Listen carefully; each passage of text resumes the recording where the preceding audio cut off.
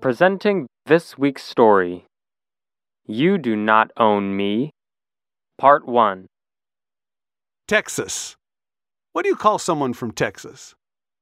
A Southerner? Probably not. A Texan? Good chance that will stick, unless you're talking to a newbie from the outside. Find some native Texans and ask, "Hey, where are you from?" Texas. You could say we're full-blooded Texans. Did you hear that allegiance to their home state? Drive across the state. There's plenty of space to explore. 267,000 plus square miles. Texas is the second biggest state in the U.S. You will see driveways leaving highways or blacktop roads.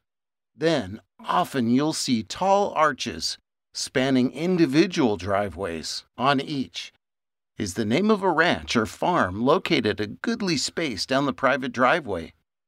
2 flags are streaming. One is the Texas state flag, and the other is the United States flag.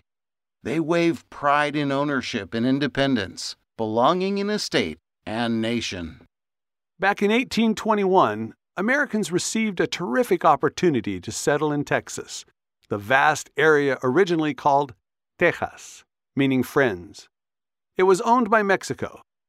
Mexico had become independent of Spain, but there was a big problem. Mexico could not stop bands of Comanche bandits from terrorizing Mexican peasant farmers in Texas. The Mexican government found a creative solution suggested by American Stephen Austin. Open the Texas territory to Americans. Tell them you can settle here and have self-rule. You can buy land cheaply. Even though Mexico has outlawed slavery, you can bring your slaves. Your rights will be the same as Mexican citizens have, as granted by the new Mexican Constitution. By 1836, 30,000 Americans had gladly accepted the offer. They worked hard, farmed, and raised cattle. They got along with the Mexican government, but not the Comanche Indians. The Americans were expert marksmen and their rifles had great reach. A treaty was made with the Comanches. When it was broken, the Texans raised a force and tracked the Comanches down. The attacks ceased. Peace was undisturbed for 7 years.